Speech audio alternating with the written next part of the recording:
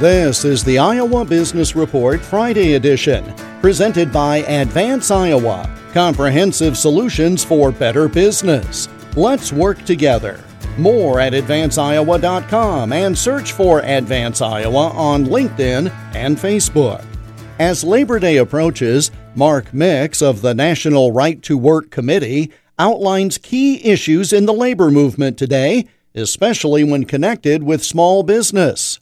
Let's just look at it from a 30,000-foot level. Defending individual freedom, individual rights is something that this country has been developed, and it's a foundational structure of who we are. And the idea that we can force someone to associate with a private organization and then add insult to injury by forcing them to pay for that forced association is just wrong.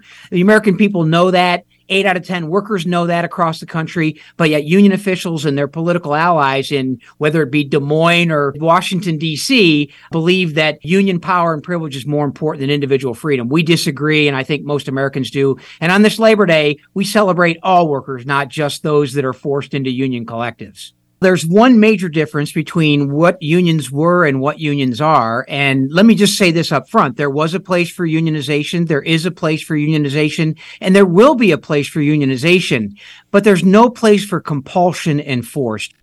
Hear more about right to work efforts on the Iowa Business Report this weekend on many of these stations.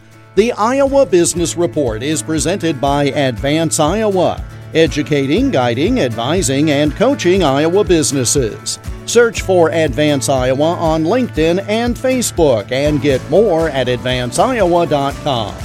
I'm Jeff Stein for the Iowa Business Report.